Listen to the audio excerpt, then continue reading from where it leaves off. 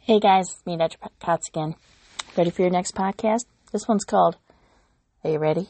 Does punishment really work with teens? Ooh, can't wait for the answer to that one. Okay, so let me ask you this. What is the first strategy that comes to mind when your teenager is making you crazy and does something that's really wrong and pisses you off? Punish them, right? Take things away.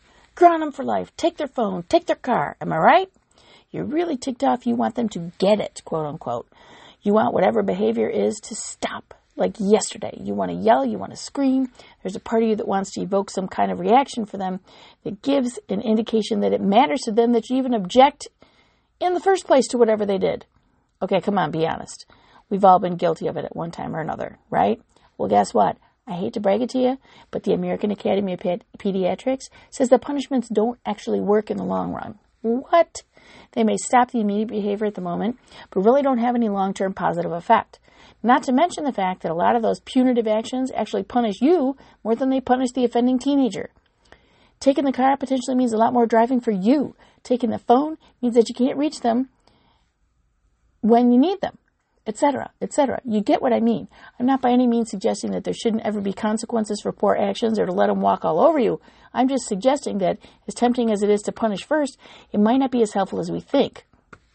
So, if we're not supposed to punish them, what are we supposed to do? What recourse do we have? Do we let our teens walk all over us? The simple answer is no. We just need to consider an alternative strategy that has greater long-term benefits. The American Academy of Pediatrics suggests discipline strategies instead of verbal or physical punishments to discourage unwanted behaviors. So what is the difference between discipline and punishment? Punishments, both physical and verbal, are quick, often knee-jerk actions fueled by anger that may stop bad behavior quickly, but don't work over time. Discipline, on the other hand, teaches our teens how to recognize and control their own behavior. Teaching them in this way helps them to learn how to avoid harm later.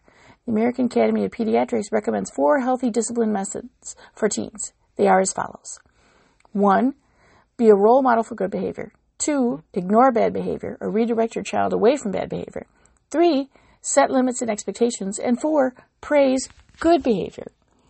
I have to say that while I understand the American Academy of Pediatrics concept and the logic behind it, I find it difficult to adhere to 100% of the time.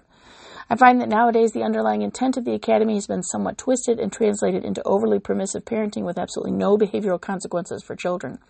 I think that truly effective parenting must involve some kind of middle ground combination of discipline and punishment.